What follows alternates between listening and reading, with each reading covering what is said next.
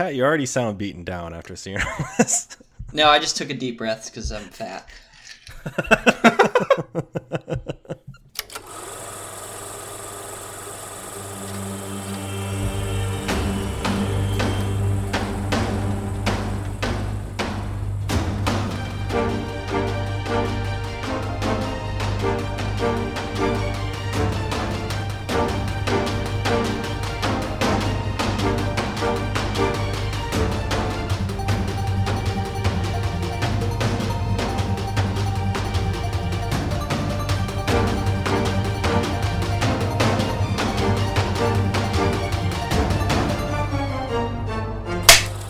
Welcome to Direct Off. 3 friends get together, talk about movies, specifically 2 directors' filmographies. We put them face to face and we decide a best, most mediocre, and worst film for each, and then from there, figure out who is the best director. My name is Drew Mick. I'm Patrick Huff. And I'm Tanner Ackerman. So we are officially launched, I guess. We now have art. We now have a theme song, which we all just heard. And we are online now, so that's something, huh? The first step to fame, baby. This is it. Yep. So last week we talked about Nolan versus Cameron. Last week. I think this was going to come out a little later than a week after. Yeah, you're right. I'm sorry. I'm used to saying last week. Last month, or whenever it was. Last time we compared Nolan versus Cameron, and I think ultimately it was Nolan that we decided scientifically was the best. Yes. Right? Yes. Yep. We did decide that, and some people will have issues with that. Yeah. Those people would be wrong, but you know. No. Yeah. No. This is science. Yeah. I mean, it's now etched in stone. But this time, this episode. Well, it is. I don't know. During this week, whatever week it comes out. Yeah, I guess it is a week right now. We're in the middle of a week. We're doing 2 different directors, of course, and it wasn't until like going through making the list and after watching all these filmographies of both these directors that we'll announce here pretty soon. I just got to say, we were pretty spoiled by having Nolan and Cameron, because I think right away, just looking at everyone's lists, we're going to have some different opinions here, and this is going to be a little more heated, I'd say, and a little more debatable. But yeah, no, I greatly appreciate Nolan and Cameron now for giving us like, all right, this is clearly their worst, this is clearly their best, and stuff like that. We were do you guys agree? Very much on the same page for the most part. I think there were a couple where we maybe disagreed a little, but most of them I'm just like, yeah, I can see why you would think that. Yeah, I think Pat's gonna get heated in this one. I don't know why. I can go ahead and kind of introduce who we're doing and kind of why we picked them if we're ready. Do it. Yeah, do that, and then also be sure to read. We'll read filmographies right before we talk about each person. Yeah. So yeah, go ahead. Yeah. So this episode we're doing Michael Mann versus David Fincher, and so we picked Michael Mann and David Fincher because they are 2 directors that have very clear visions of what they want in their movies, and they're maniacal about getting their exact vision on screen. There's like legendary stories about them on set, the research and the details and stuff that they do. Just in Last of the Mohicans, he made the entire crew hike up the Appalachian Mountains to get the shots that he wanted, and I'm sure Daniel Day-Lewis was like already halfway up the mountain when he said that they were doing that. Day-Lewis was ready to go. Lewis was going. And Michael Mann famously like broke Jake Gyllenhaal on the set of Zodiac with how many takes he was doing. So they like mentally? Yeah, he would do like 90, like the famous thing is from The Social Network, the first scene with him and Rooney Mara was like 100 takes and he used the 99th take. So wow, that's crazy. Yeah, they're both pretty crazy in terms of what they want, and they're notorious for their vision and what they want. So we kind of picked them, and they do have kind of similar-ish themes.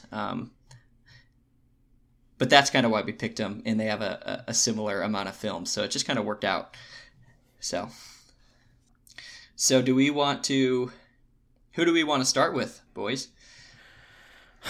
So let me preface this by saying this one was unique for me because I had seen some of Fincher's movies and like almost none of Michael Mann's movies.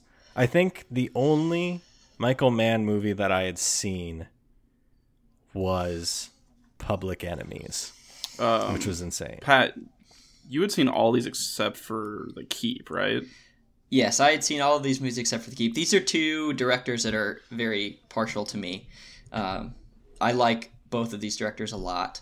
And I wanted to talk to you guys about this specifically because you hadn't seen it, so I kind of wanted to see. Yeah. I wanted you guys to see these movies, because I like talking about these movies with people. So the more people I can make watch them, the happier I am. Yeah, so I think just from a strategic standpoint, we should start with Michael Mann, because I feel like that's going to maybe be the most heated, and I'd rather get that out of the way and then honestly make an assessment on time and see where we're at. Yeah, I mean, does that make sense? Yeah, I think we should start with Mann, and then we can move to Fincher and go from there. Okay. All right. So we started with the worst last time, but actually, okay, before we do that, holy shit. Why? Oh my God. What's happening? Do you guys hear that? Yeah, why is there music in the background? So, you know those big old like vans that you can like live out of? Yes. A big one of those just drove by, all beat up and rusted, and it has people inside jamming to music and people on the roof like sitting there like swaying to the music. So, welcome to Minneapolis. It's actually pretty funny. And they also have this huge stick with like a camera at the end like sticking out the back, so they've got like this aerial view of them. It's kind of funny. A lot of technical issues here to start our start our episode. Maybe I can edit it out. Who would like to say Michael Mann's filmography in order? I can say it. Okay.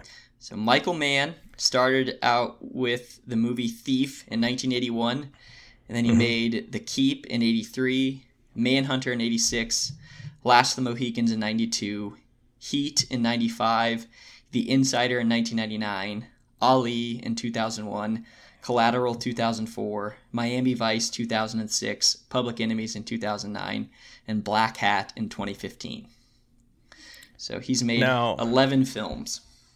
Is he kind of done, or is he working on anything? It just announced he's directing a biography on Enzo Ferrari, starring Hugh Jackman as Ferrari. Interesting. Oh, I did know that. Is Christian Bale in that, or did I make that up? It was going to be Christian Bale for a long time, but then it took too long in development. And he's also... So Michael Mann was like the creator of the TV show Miami Vice, and he just directed the pilot of Tokyo Vice that's going to be airing on HBO, starring Ansel Elgort, the guy from Baby Driver. I don't know how to say his name. Didn't I also read that Michael Mann like based Heat off of a failed pilot of his own writing? He made a TV movie called LA Takedown that isn't good. Yeah, okay. But Heat is the finished version of that, essentially. Yes. Interesting career. Mm-hmm. So we will start with the worst, and who wants to go first? So are we gonna talk? So like, the tiers. We should mention that we're doing it a little differently right now, right? Yep. Okay. So I can go. So he made 11 movies. I think that there's 4 movies that are in his lowest tier. But wait, before we do that, we should mention that we're going to do it a little differently than last week. Like, we won't make a decision on worst until the end, right? Yeah. Yep. Okay. Do you want to... I can do that. Okay. Sorry, we're all still learning here.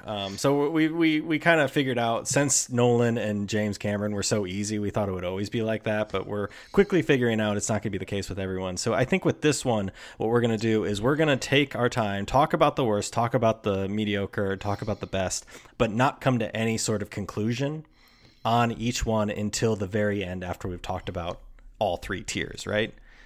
I think that'll probably be maybe the best way to handle this, because I don't want to say that this movie is the worst and then Patrick is just like, well, I think that's the best movie. And then I don't know, it would kind of fuck with it. With Nolan, it was always just like, yeah, that's a fair assessment. With this, it's not going to be that way. So that's how we're going to be doing it. I guess this is kind of like a trial run on that. We might change it for next week. Who knows? It's our podcast. We can do whatever we want. We can do whatever we want. So yeah, I'm sorry, Patrick. Go on with what you were saying. I think he has 4 movies. So The Keep is it's honestly it like should be disqualified. Here, I mean, so he directed a 210-minute movie, and the studio was like, "Nah, we're gonna make it an hour 35," and they just cut out like most of it, an hour and a half of it, so it doesn't make any sense. Okay. So let's talk about The Keep, because you both put The Keep as your lowest, and I put it as my second lowest. So it's definitely a fair contender. I was watching The Keep, and I was like, at first I was like, oh, this is goofy. This is weird. I love it. And then I kept watching it, and it just didn't make any sense. Yeah. I didn't know what was going on. That's the problem. It literally doesn't make sense. There's giant time jumps. You just like, there's clearly scenes missing to understand anything. It was so hard to follow. I thought the monster, whatever it was, looked cool as hell. I did too. I mean, there's some cool stuff in it, but like, it's not like it's not like Interstellar where it's like confusing on purpose. Like, it literally doesn't make sense because they cut out half of the movie. So like, I had read that later that they did that, so that it kind of makes sense now. But I remember watching it and I was like, damn, Ian McKellen's been old for a long time. And then, suddenly they did that. He was wearing makeup. Just my 2 cents. I don't know.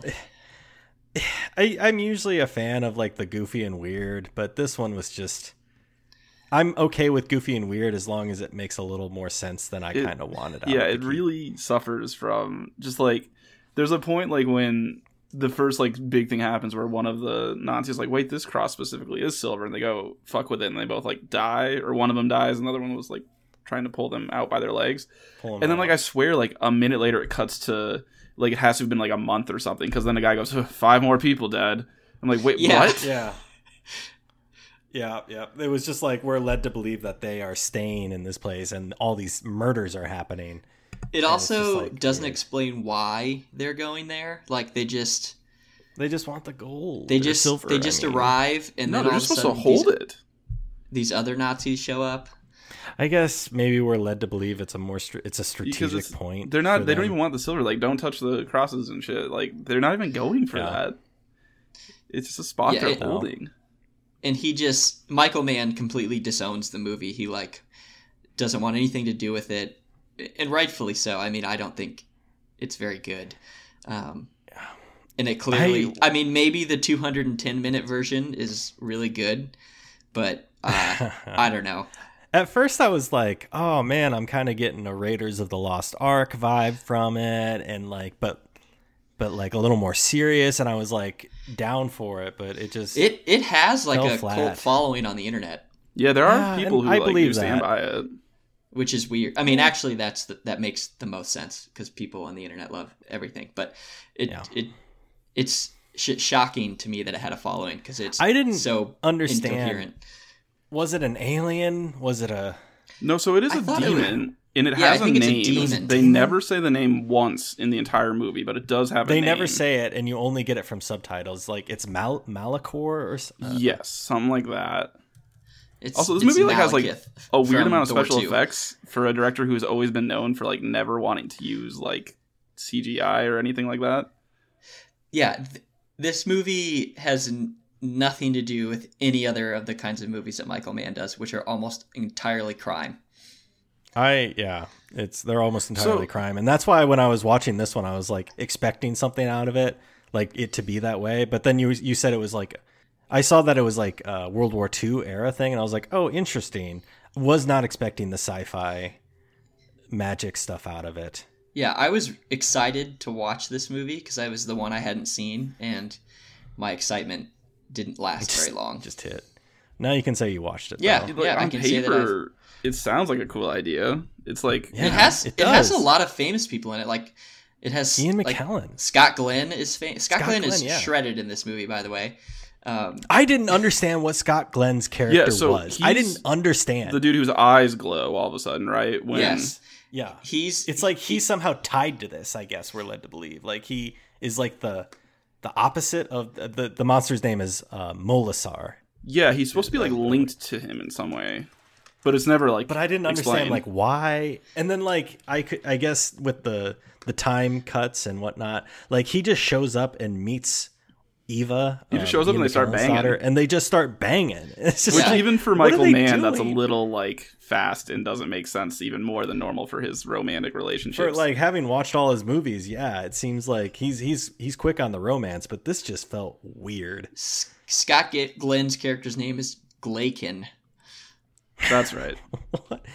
What even? Yeah. So that was one that stood out. The other. Oh, sorry. I do have one more thing to say about The Keep. What? Go ahead. Even though it's trash, it's a terrible movie, doesn't make much sense. There are some very good Michael Mann shots in it, like when he's driving the motorcycle through that forest, and it's just like a wide shot of that, and then there's like a shot where the tank is like driving out of the keep, and like the shot of the keep is really cool. Mm-hmm. Yeah, at the very beginning when that lone guy walks into the keep, I was like, "Oh, yeah, this is like that was artsy, still cool. showing I Michael like Mann this. was a shot master even then." Michael liked Mann, it. king of the shots. But that's about all the good things I can say about it. Yeah. The other three that I think are in the lowest tier, I'll do two. One of them is probably middle tier. Public Enemies and Black Hat were the other two that of the Michael Mann movies that I like just didn't. And I've tried to like Black Hat. I really want to like it. I've watched it a bunch of times, and it just doesn't do it for me. I think it's his last movie, and it's kind of like a retread. A lot of his movies have very similar themes, but Black Hat especially to me felt like he'd kind of lost his fastball. It also read to me kind of like a movie directed by a guy who didn't really fully understand how computers and hacking worked. Yeah. It just felt like it came out, and very quickly the hacking that they show is out of date. Like I don't know. That's and kind of I the don't know problem much with about doing that kind something of like shit. that in general, though. That stuff gets out of date very It fast. is true, yeah. Yeah, and I like Michael Mann's movies because of like they're very realistic in the crimes that they do, and he does his research, so it's like accurate. And I'm sure that this is accurate, but like when you're making a movie about a guy who's stealing soy futures and like trying to manipulating the price of tin ore, and it's like, all right, Michael Mann, you at least make him do something cool. Like nobody cares if this guy's messing with soy futures. Like, in watching this movie, I was like, oh shit, this hacker, this Black Hat guy can do whatever. What's his first move? Oh my god, he blows up a reactor, a nuclear reactor. Yeah. That's huge. What's his next move going to be? And what's his end game going to be? It's got to be huge because he started with a nuclear reactor. yeah. It made it seem like he was this like high-level terrorist, but really he's just like, oh, he just wanted to practice on the pumps so he could flood a And, valley like, his to next move raise was, the price like, of tin. Well, raising the price of to be soy. fair, and they I did was say like, it would okay. kill as many people as 9/11 did by flooding that. So Yeah, it wasn't which is- just the yeah. tin thing. Yeah, It was just but like still, the stakes were not really expressed that well. I will say to once me. that I movie don't gets know. past like to the point where they're like is it South America where they are for that with the tin? Where? I think so. Yeah. no, Where is that's it? in that's in Jakarta. Okay, when it gets Oh, there, I like it drops off a cliff for me on how much that movie like drops in quality. I just didn't care. Like the soy, I was just like, okay, yeah, that's something I didn't really consider they could do, Yeah. manipulate the economy like that. But yeah, that makes sense that they would do that. It's kind of flexing their power, and then it just ends. And then ultimately, the ending just underwhelmed to me because Very it came underwhelming. down to him in a fucking courtyard with magazines down Yeah, his shirt, why like, gonna is stab a guy. He screw drives the guy to death. Like he the literally guy keeps stabs him with a watching. spoiler alert, but he stabs someone to death with a screwdriver twice. yeah, I mean, I think people need to accept that we're going to be spoiling any movie that we We're talk gonna about. spoil the shit out of these movies.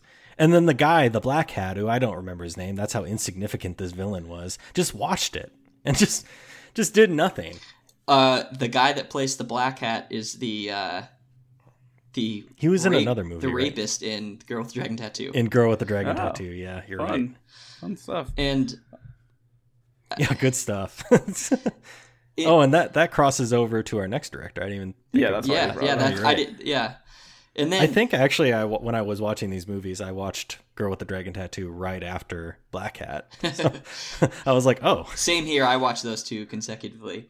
It was a really fun 4 hours, and then and then in Black Hat was also weird. Like Michael Mann, typically he gets really good performances out of his lead actors and actresses. At least I think so. And Chris Hemsworth is not good at being the cool. Something did feel off. I don't think he was good in this movie. Well, in the accent, there's a reason. Like, why make him have an American accent? Yeah, just be Australian. I just didn't even. Yeah, he didn't. He could. His roommate was Chinese. Yeah, like, he could have been from anywhere when they were college roommates. Why did he? And like so the movie doesn't take place in America, so like it takes place all over Asia. So like, why not just let him be Australian? I didn't understand that choice. Stupid. He was also supposed to be Colin Farrell's character in Miami Vice again. Like 100%, he was just trying to make that same character again. Yeah, from even the hair, story, from saying "Hola, chica." Yeah, and the story with the Asian, his sister. Yep. It reminded me a lot. It was Miami Vice. A ton of that. Yeah. So, is Michael Mann married? I doubt it very much. So but, if he is, like, did he meet his wife by like staring at her sometimes and then being a complete dickhead to her, and then she immediately fell in love with him? Because that seems to be how he understands relationships. His relationships that he shows are just rushed and weird. Pat's not gonna like this, but he is terrible at showing romantic relationships between people. Like, he doesn't understand how they work. Well, I have no idea why that woman was into Thor at all. It doesn't make any sense. Other than, look at him, I guess. But I think Michael Mann's been he's married. He has a daughter, so he very well. I guess spouses. we probably should Summer make Man assumptions in on his personal life based on his art. No, we for should. sure. But I We're think he's terrible at showing it in movies. Like he just like basically the extent of his romance is that they meet, maybe have dinner, and then they then the woman look is at each other and just in start love with fucking. him.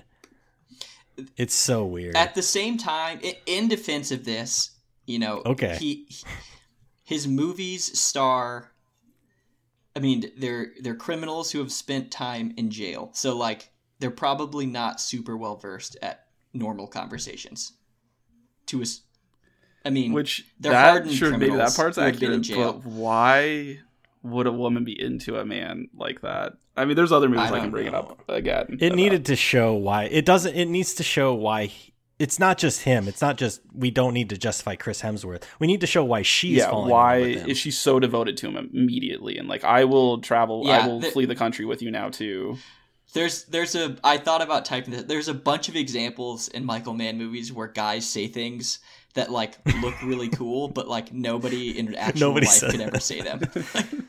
Like for an example, in Miami Vice, which I'm sure we'll get to, he just like walks up to that bartender and she's like, "Oh, Rita, where are you from?" And she's like, "Puerto Rico." He's like, "Oh, but you got your tan in Miami." It's like, what does that mean?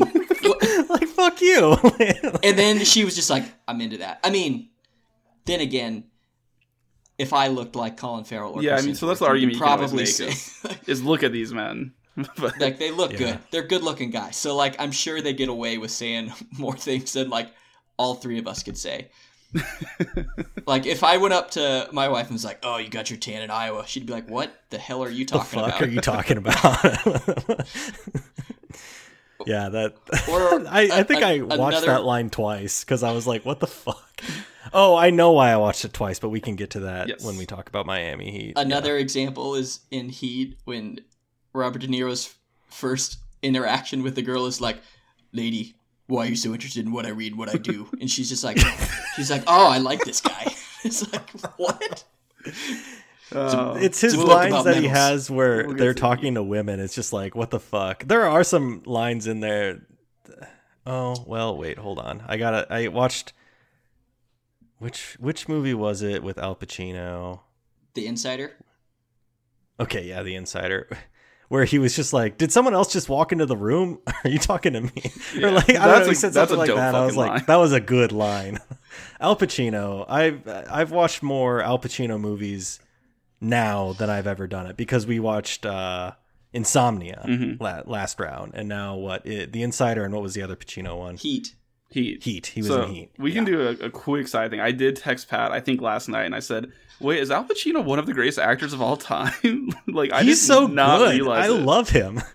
You guys are fucking crazy. Of course he is. Like, Yeah, I had not it's seen honestly, honestly, Pat. stuff, Like I guess. I've just never seen that much Pacino stuff, and it's like I'm loving it. It's so good. his run in this, like his stuff in the 70s is like legendary. Like Dog Day Afternoon, The Godfathers. Yeah, I look forward to seeing This more of this is- stuff.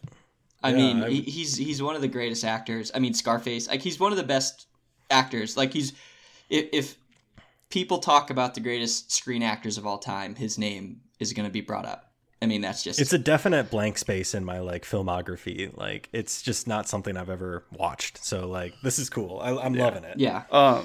We should keep stay on topic though. What's your? Yeah. Oh, sorry. Did you have something to say So- about? I was just gonna say, so the three lowest tiered movies for me were The Keep, Black Hat, and Public Enemies. I was gonna include one more, but I'll leave that for the middle tier, I think, because there's enough in it that I really like to keep it in the middle tier. So what do you guys think? Do you not want to talk about Public Enemies? I guess I don't do. have I'll to. talk about Public Enemies. Or we can wait. We can wait. Yeah. You've done your two. I don't know. Do you want to go? I want to throw mine in for Thief. I did not like Thief. That is, And that this is is gonna- I cannot believe you ranked Thief below. I That did not like is Thief. shocking I am to me. sorry. I'm sorry. I just was watching it. I will be the first to say I'm not like the biggest on like crime dramas. Like it's just not for me. And that's very much like weighing in on this. And it's just not interesting to me. And like watching Thief, there was just some weird cuts in it. I did not like the final fight. It just sucked so much for me. It looked bad. Admittedly, I'm trying so hard to like keep in mind it's his first film, and it was back it was 81, right? Yeah, 81. So like effects weren't what they are now, of course. But like I just couldn't get past it. I just didn't like it that much. I'm willing to say it's not the worst, but It's not even close to the worst, So, in my opinion. I don't know how I you guys- will say, in Drew's defense, for the like first 45 minutes of it, I was kind of like, this movie's not that good. I don't What? love it. But so I will say, in hindsight, I thought about it more and like watched the opening again. The opening's actually pretty dope once you kind of comprehend what's happening, where there's like no talking or no context or anything. But like for the first little bit where he's like going through the car dealership, he's like, I'm fucking talking to some dude who like fences for me and stuff. And I'm just like, this feels like the second part of a movie where the dude's gonna be like, all right, I need one last score and I'm out. Which kind of is what the movie is Yeah. 45 minutes on. felt and that also read as like pretty generic to me. I don't know. Yeah, it is. And then- But also the thing is, though, think of when it came out, Drew. That was probably not that generic at the time. I know. But like he basically created a new visual style with that movie. I mean, people weren't shooting movies with that color scheme. Like no one was doing that. okay, I'm not criticizing the color. Yeah, scheme I know. at all. And I don't. You guys didn't like the scene with James Caan in the diner in his monologue. That's like some of the best acting. Where he's talking to this Rush. Okay, explain the timeline to me. Yeah. He talks to the guy and is just going to do the last thing, and he's already seen this girl, and suddenly they're getting married, and they're So, getting a house, and they're yeah, I adopting wanna a kid. That rewind felt a very little bit fast to because that. he. So, like, he's, like, staring Okay. at her in the diner and stuff, and then, like, he walks up to her, like, dinner tonight. And I was like, oh, so he must know her more than I thought he did or something. But I still cannot tell if that was the first time they were going to go on a date or not. Do you know, Pat? It felt like it. So in the monologue, he says, he goes over things. He's like, I change shoes, or he's like, I change cars like people change their shoes. I'm wearing Yeah, this no, ring. I'm not So he's talking like, about that. yeah, I know, No. but my point is he's saying that thing is like, so he's saying it like she should have noticed this. That's what Yeah. so I kind of led me think- to believe they had been on more than one date. They'd been on a few, but like he fucked up recently, which gave me a feeling no. like he. I actually do think that was pretty close to their first thing, but I Yeah, think because they've something had she this like said, she's like, "You think I was just sitting down waiting for you to sweep me off my feet?" I think that they'd had like a running dialogue at the diner, like little conversations. It's so weird. So then I he don't shows know. up like and then late also for he their pulls. date, and she's Yep. a little drunk and like mad at him, and he just like picks her up and like walks her out and like throws her in the car, and then Yeah. she tries to get out and he like throws her in the car again and like yells at some dude looking at him in the car like, "Go fuck yourself," and then What are drives you off looking with her, at? and then she's like, Yeah. "Yes, I will marry you right now." And adopt a kid and have a house. What the Also, fuck, I do Michael want Mann? to point out he pulls out a kindergarten style collage of what I just couldn't get behind. Hold on, Yes, I'm gonna collage. defend all of this right here. Number one, this is a bad person. He was in jail for 10 years. He tells the whole story about how he just like beat the shit out of people with pipes in order to survive. So like, not a good person. So like, not entirely shocked that he treats people poorly.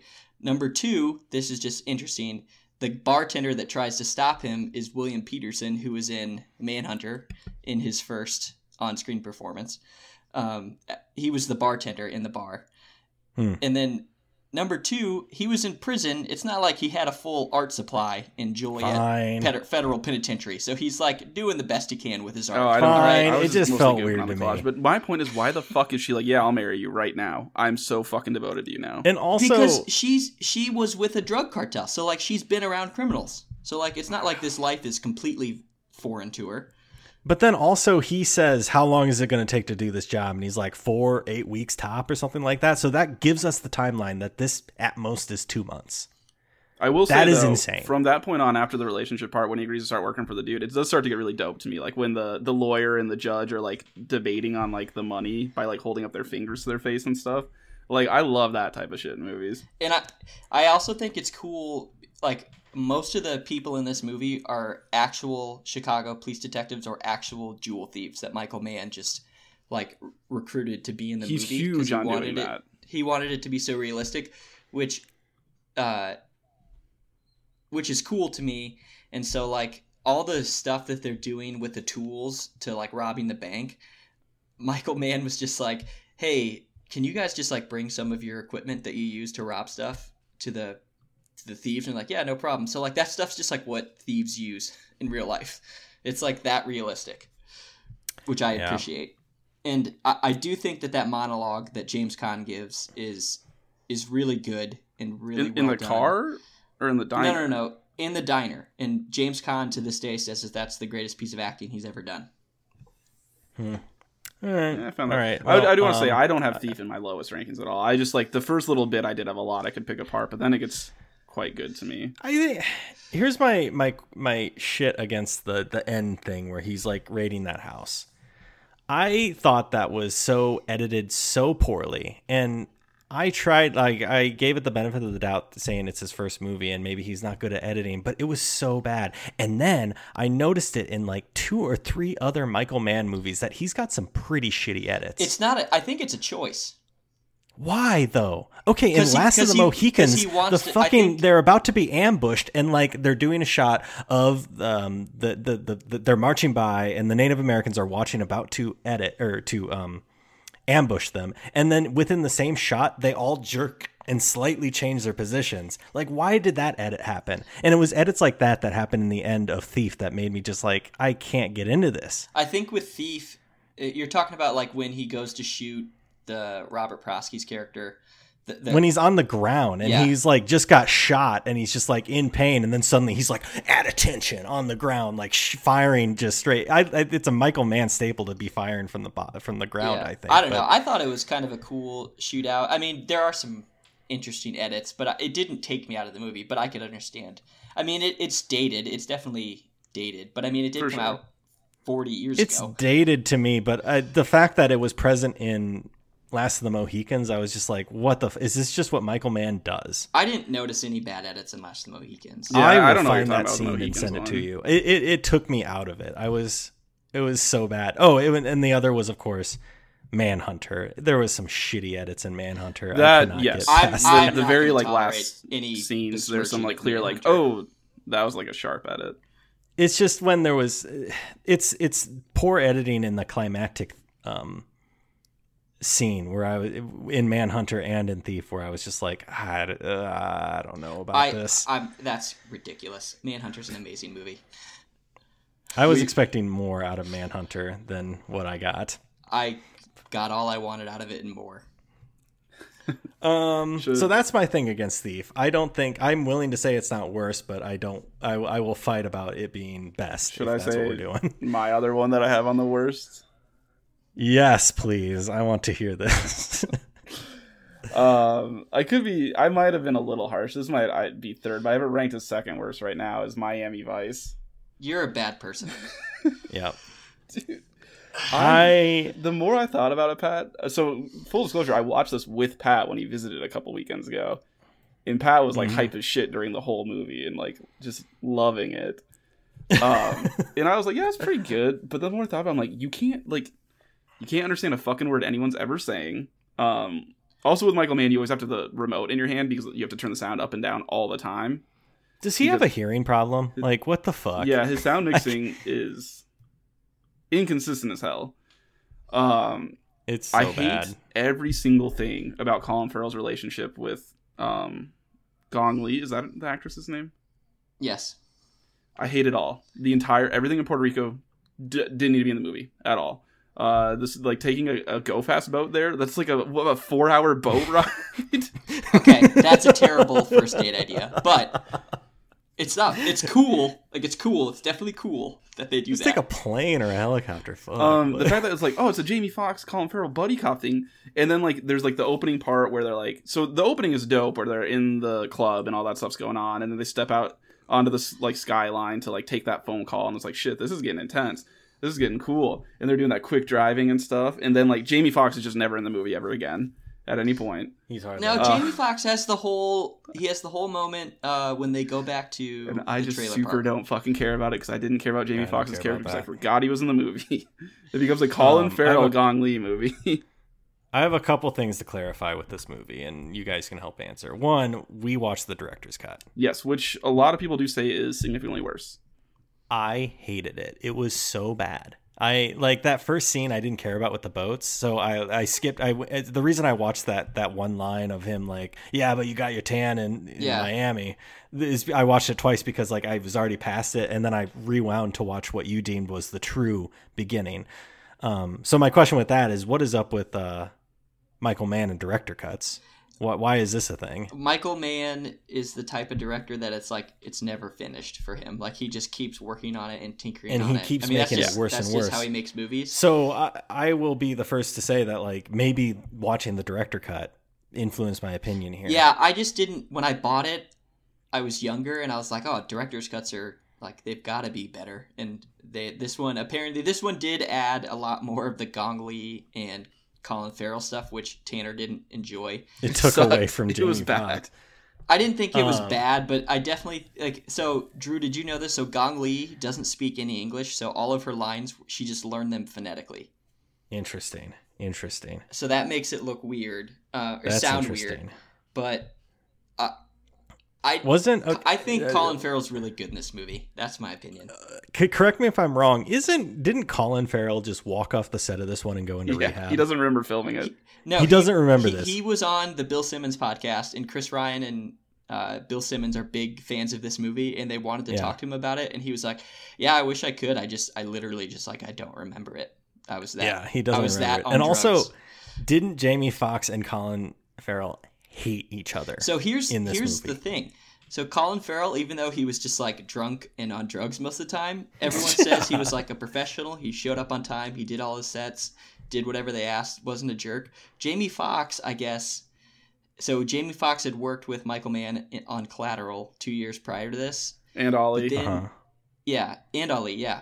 But then he won the Oscar for Ray in 2004. And apparently, like on Miami Vice when they were filming it, he was like, I'm only going to fly charter. I am not going to get like he was just like a diva on set and was not. But not in his getting along defense, well. there was a shooting on set one day in the. Because Michael Mann's just like, let's go into the sketchiest part of town. I don't blame him for not there. wanting to go back to like the slums of Cuba. That's that, or Belize, or it was somewhere in South America. Yeah, wherever they were. But like even there's reports like prior to that he was not really into it. And Michael Mann like doesn't talk bad about him. He's like, we had disagreements, but we both like we get along.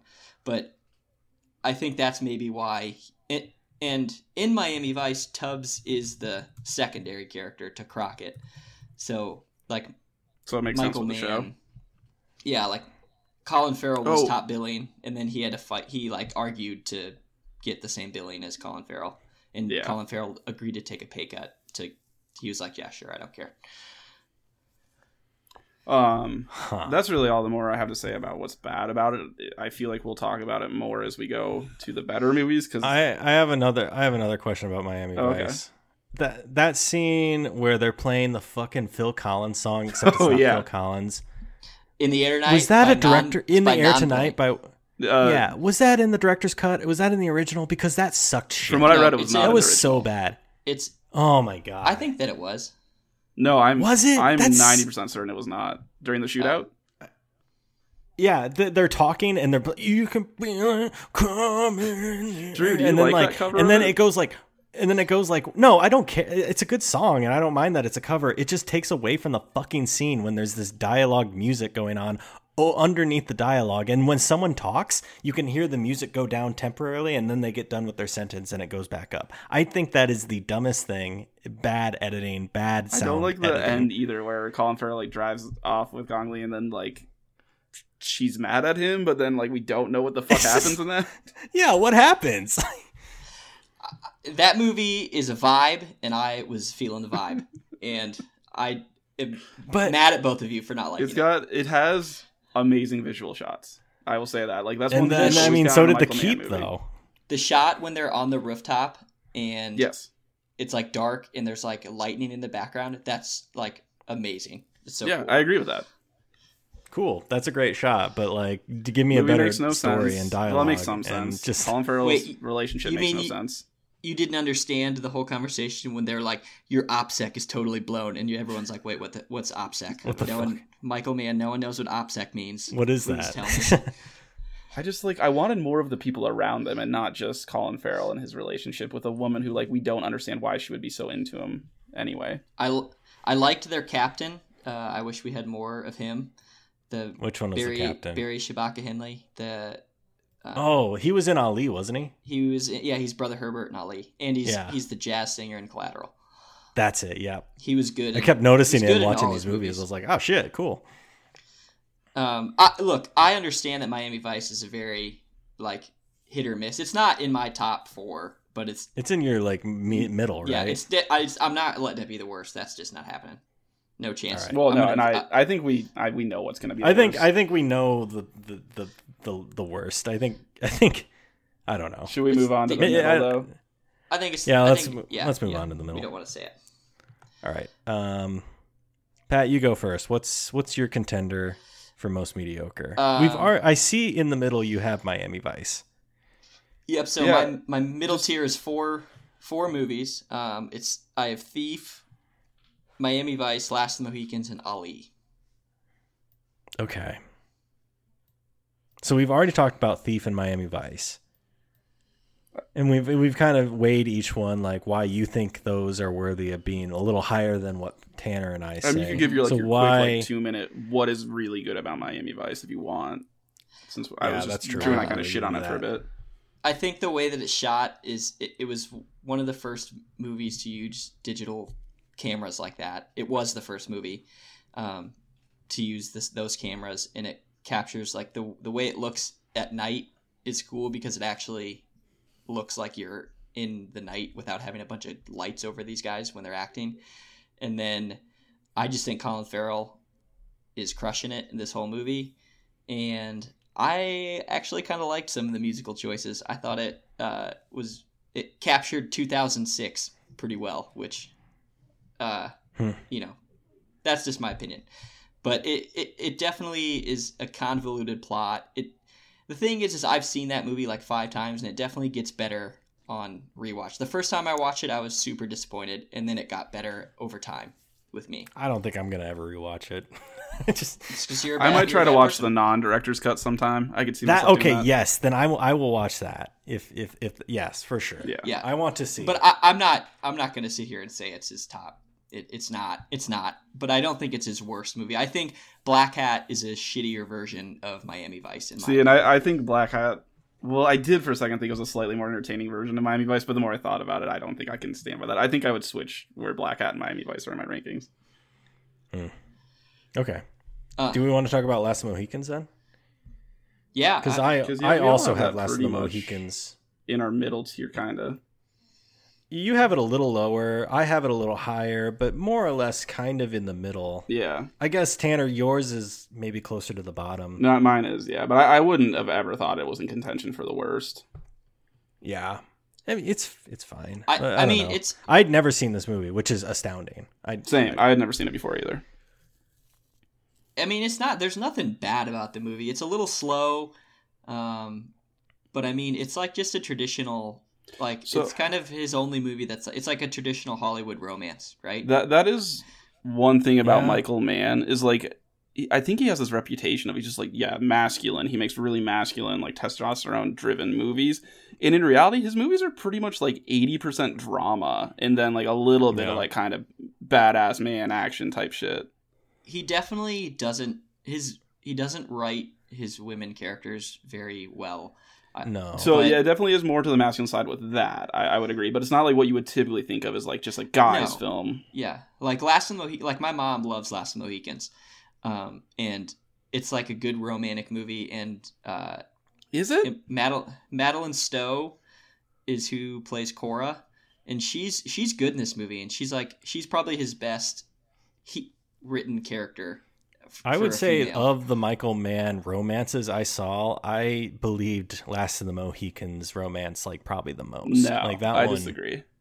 Really? What do you think? I mean, I'll say it when we get to the movie. What I think the best one is. Okay. Last of the There was Mohicans another one that I thought maybe is a contender for like was a a romance, but only because it's made to be quick.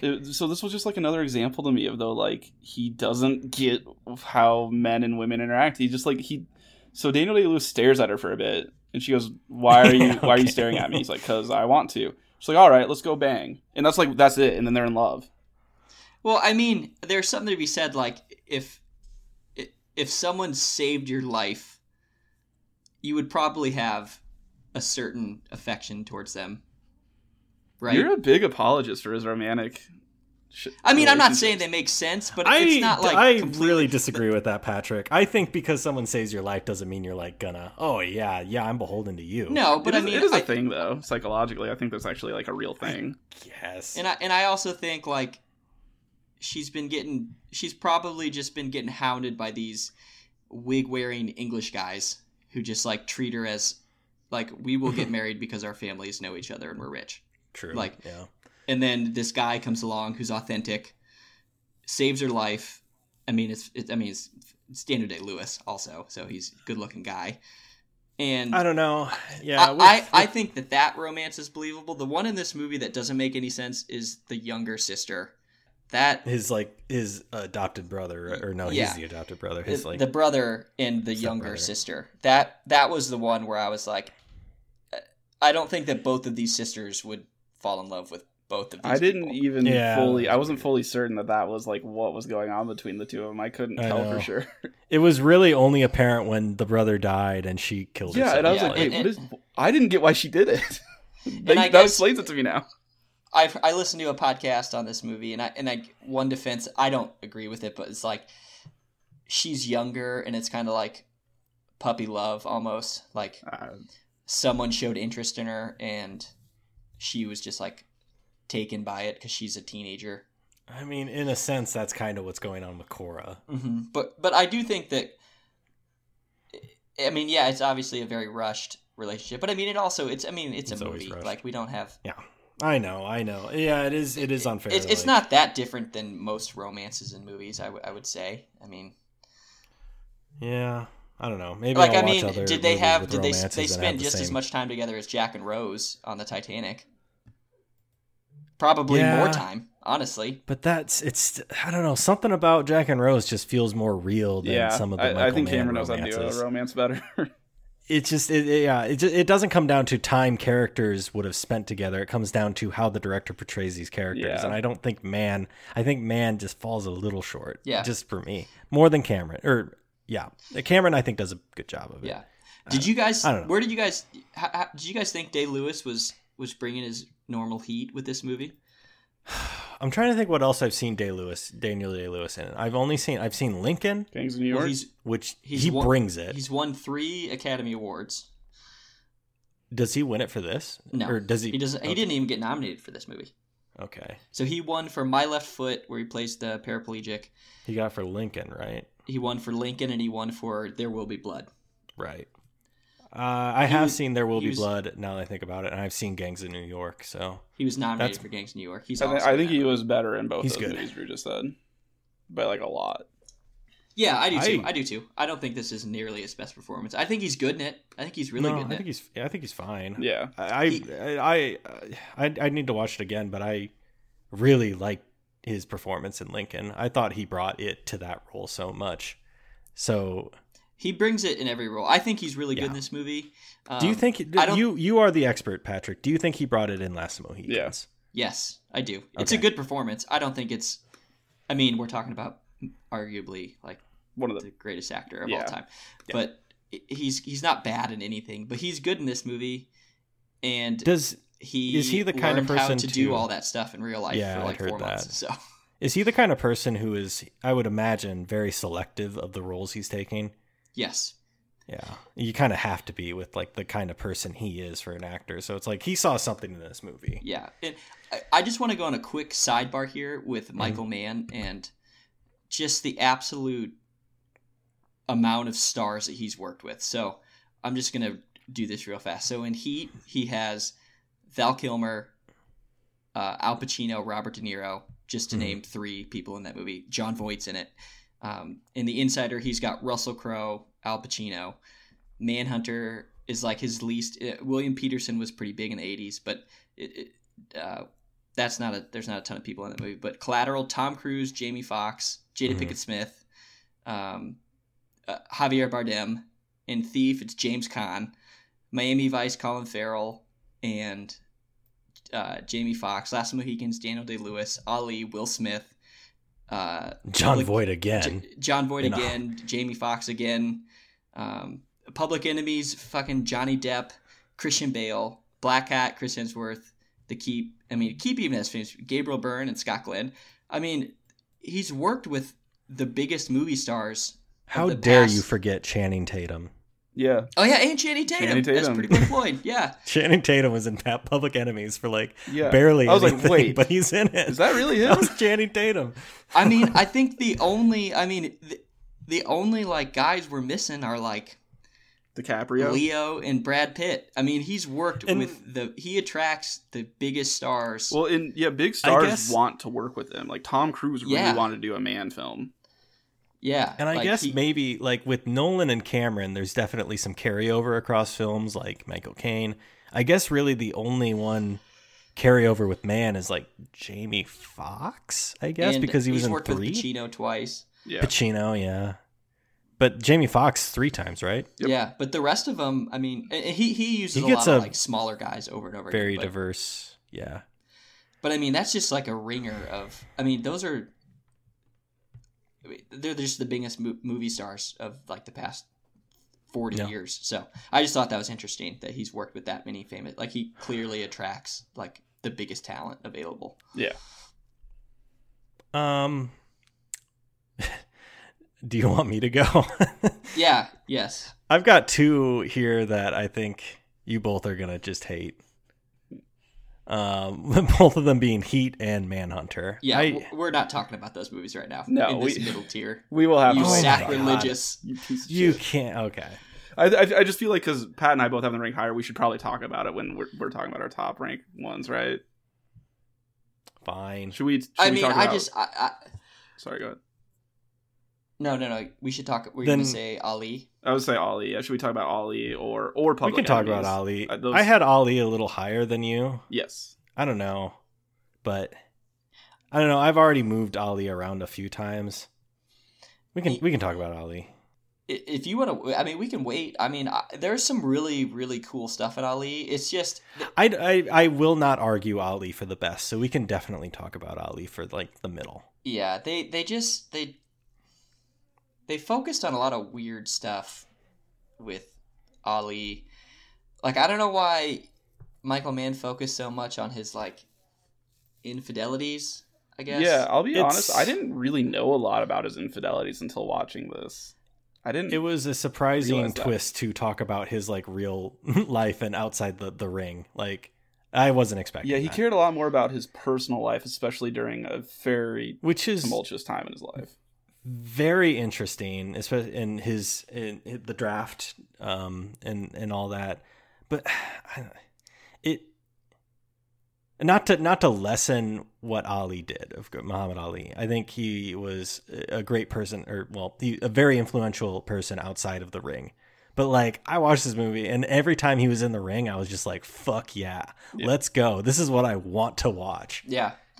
Yeah, I mean, the thing with Ali, he's like a very complicated figure. Like, I think he's probably the most influential and like recognizable athlete of all time, behind maybe like Michael Jordan and Babe Ruth, but like, yeah, or ahead of them. That he's probably ahead of them, actually. Maybe I would say Maybe he is, Michael yeah. Jordan now, because we're a little. I mean, maybe people now don't know Ali as much as. But at the time, there wasn't older like a single people. person who didn't know him. Yeah, I mean, he was chosen. Like, Jimmy Carter had him like do diplomacy stuff in Africa. Like, that's crazy when you look back at it. But the movie didn't focus. Like, I think people were like, "Oh, this is going to be a sports movie," and it wasn't a sports movie. No, which I don't think I ended up being fine with that. Like, I have a really hard time deciding how I do feel about Ollie. Like, I think Drew has already said, because it's moved around a bunch on his list for him already. But I will say one thing. Like, when it first started, I was like, I'm just gonna see Will Smith. Like, Will Smith is too iconic. Like, I'm not gonna start to see that as Ollie. And I was super wrong. Like, 30 minutes in, I just like forgot it was Will Smith. Honestly, Yeah, Will Smith was good in this movie. I he thought. was very good in it. I thought he was great. It felt to me like it was maybe a run for the Oscars for Will Smith. I think so. It certainly was. He delivered Ollie's lines, though, like his quips and stuff, so well. Like the scene where he walks in and just starts banging on the drums and yelling, "The champ is here." That gave me fucking goosebumps. I thought that was dope. The champ is here. Yeah, and that's like a real agree. thing that he did, right? Yes. Yeah, for sure. I think Will Smith definitely did his research here. I thought He was nominated for Best Actor in this movie. he was okay. I think he deserved it. Okay. He was phenomenal as Ollie. I thought he did great. I also think that the fight choreography was very well done. They pulled it off for me. I don't know if you guys agree. I'm not big into like boxing at all, but like this was cool to watch. Yeah, it also it was kind of weird that they went so in. They focused a lot on his relationship with Malcolm X. Yeah, they put Malcolm X under the mat. They were just like, sweep aside Malcolm X. We don't. It was interesting. Mario Van Peebles was pretty good at Malcolm X, I thought. Yeah, for sure. But it just felt like they were like, Ali at a point was like, I don't want to really associate with you, Malcolm. And that was surprising to me. Yeah, like, I never X, knew such a that had happened. Yeah. It was weird because Malcolm X, like, Ali essentially chose the Black Muslim Brotherhood or whatever. Black Muslim Brotherhood over Malcolm X. And then Malcolm X joined a different, it was like Sunni Muslims, I think, or something like that. I don't want to say the wrong thing. But it was some different sect of it. And then Ali ends up joining that later. And I think there's like a quote from Ali is that he like regrets that he never reconciled that relationship because he kind of disowned the Black Muslim group. Because they're kind of a controversial thing. Yeah. Because their leader now was just recently... They had that whole thing with, like, Steven Jackson was quoting the leader of that, and he's, like, a big anti-Semitic guy or something. Yeah, I don't want to get too much into that. But it's like Muhammad Ali is a very complicated guy, and they, like, chose interesting things to focus on It was very And I interesting don't when they think focused on the people- painting of Jesus, where he was white, had blonde hair and blue eyes, and like that's like one of the things showing why he like denied Christianity so hardcore. Yeah, and yeah, it was weird, and I'll say I think There was part just- of what like bothered me with Ali is just like the time jumps. It's just, I mean, I know you're trying to tell a large part of a person's life in a short span, but I think part of that like took me out of it multiple times too, which is really why I think I have it just kind of in the middle. Yeah, I think what I appreciated Ali for, like, it taught me things, and maybe it's cinema, it's film, so maybe it's not 100% accurate, but I like learned something from this movie, so that's maybe why it's a little higher for me. I guess I appreciated that to some extent, and I wasn't as bothered with the time jumps here. Not as much as fucking The Keep. That was just bad. Yeah, I mean, it was a obviously different wasn't kind that of time level to jump. me. It I was a didn't different rank kind of it by The Keep. different kind of time jump there. I don't know. I'd be all right with mediocre for it. It was fine. I will not argue it for best, like I said. So, and I mean, also I thought that there were some great actors and actresses in it. Jada Pinkett, Will Smith, Giancarlo, what's his name? Jamie the Foxx. dad. He played the dad. oh yeah, he was good. Jamie Foxx good was as great. Bundini Brown. And, Jeffrey Wright, the photographer. Yep. He was great. I don't know. It was fun. John Voight was really good in this. John Voight got nominated too in this movie. He was If good you as had Howard put Cosell. a gun to my head and said, "Who is this actor?" I would not have pulled that it was John Voight. What the fuck? Wait, who did John Voight play? It did not look like he was Howard Cosell. Howard Cosell, yeah. Oh. He was very good. I did not know that was John Voight. I didn't either. He was so made up with makeup. I was like, and even now looking at a picture of Howard Cosell, he doesn't look like John Voight was in that movie to me. I don't know. That was a little weird. He Also, still did a great job. I didn't realize, like, were Howard Cosell and Ali like that close? They seemed like they Yeah, were like, seemed like it was it. a very good Yeah. relationship between, like, Cosell put up with a lot of Ali's like pompousness and just kind of bullshit a little bit, but like was a good friend to him. That's what I got from the That's movie. the vibe I don't know I if got. that's how it was.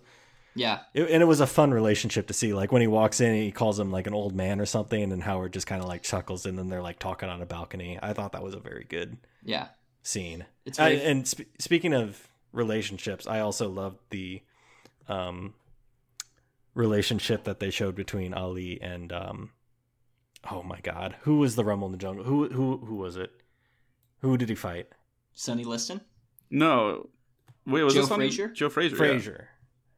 The guy that he ended up meeting in Philly, and they took a car ride together. Yeah, and that's talking. Joe Frazier. Okay, yeah, Frazier. I'm kind of a sucker for those kind of scenes where like these guys are like enemies in the ring, but they have like a cool like friendship outside of it. Yeah, I that kinda scene was like very that. cool, and I also never knew that happened. Yeah, Yeah. Who knows? I don't know if that actually did happen or not. maybe but it didn't. Who I knows? find it hard to believe that didn't with how intensely Michael Mann like does research. So Yeah. Yeah. Is there any other we want to talk about for middle? I guess Public Enemies, because we haven't talked about Public Enemies yet, have we? I do want to point out that I have moved Heat up a few because like I was just thinking about Heat, so it's moved up a little bit. Okay. good. But in saying that, Public Enemies has moved down a little bit. So yeah, we can talk about Public Enemies. Yeah. You have yours very low, Pat. Yeah, Pat doesn't like. Yeah. Public Enemies. I mean, it's fine. First of all, I like pretty much all these movies except for Black Hat and The Keep. And I'll watch Black Hat if it's on. But the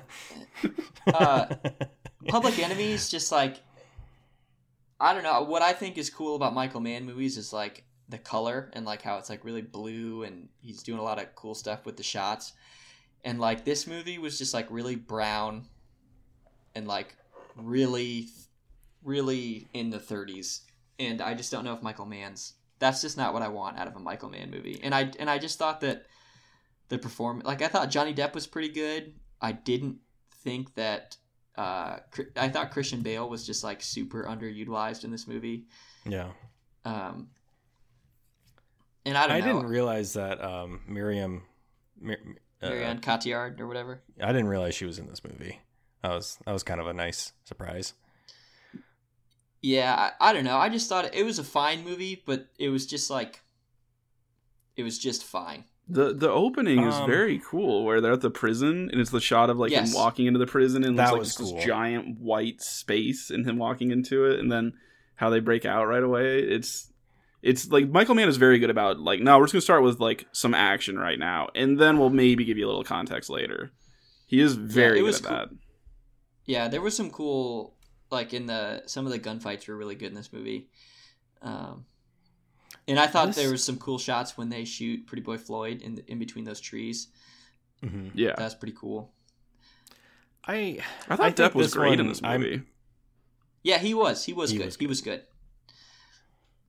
I think this one I put higher than you, Pat, because I'm kind of just a sucker for the that era. I really like that stuff, and if you give me a mobster thing, then I'm on board. Yeah, it fell short. Like I don't know what could have been better about it. I do think Christian Bale could have been a little more present and utilized a little more. Johnny Depp was great. I don't. It was good and bad, and that's why I kind of put it. Part of it is it's unsatisfying. Yeah. Like by the end, I find it very unsatisfying. Yeah. But it is based off a true story, so you can't really go far from the source material.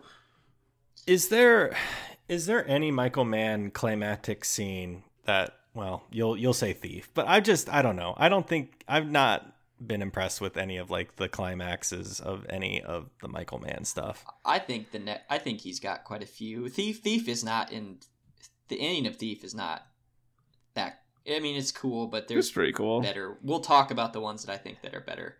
I know that in Public Enemy, it's like that's what happened. He was shot outside of the theater, and he went and saw that Clark Gable mobster movie. Mm-hmm. It was very ironic, and he was just shot. There was no gunfight, nothing there. It was just Stephen Lang being like intermittently thrown in kept taking me out of it. Or Scott Lang. I was about to say Scott Lang, like he was fucking Ant-Man. Stephen Lang was so good. Stephen Lang, again, the best part of Avatar, in my opinion. I just kept expecting him to be the character from Avatar. You're not wrong. And then he is so good in this, and then also double hitter Giovanni Ribisi. Giovanni Ribisi was in this movie, barely in the movie, but like again, the other good part of Avatar was in this movie. It had like the two best actors from Avatar. Yeah, and this was the same. Public Enemies was the same year as Avatar, right? 2009. Was it? Yeah, I'm pretty sure Avatar was 2009. Oh no, Avatar was 2009. I just didn't realize Public Enemies was.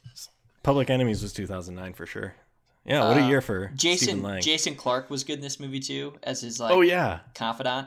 Jason Clarke is one of those guys that you just see in a movie, and he's never like the main guy, but he's just a good secondary character. Yeah, I like Jason Clarke. He does a lot of those good characters like that. And I mean, there's some cool stuff. There's also that cool shot where Johnny Depp is like in the gangsters' room where they're like monitoring all those wires. Oh, yeah, that's cool. It's all lit up. And he's like going through and looking at all the evidence on him and like seeing all his that scene is great. Accomplices. Yeah, because the movie was basically about like these old gangsters were just like still like just run and gun with.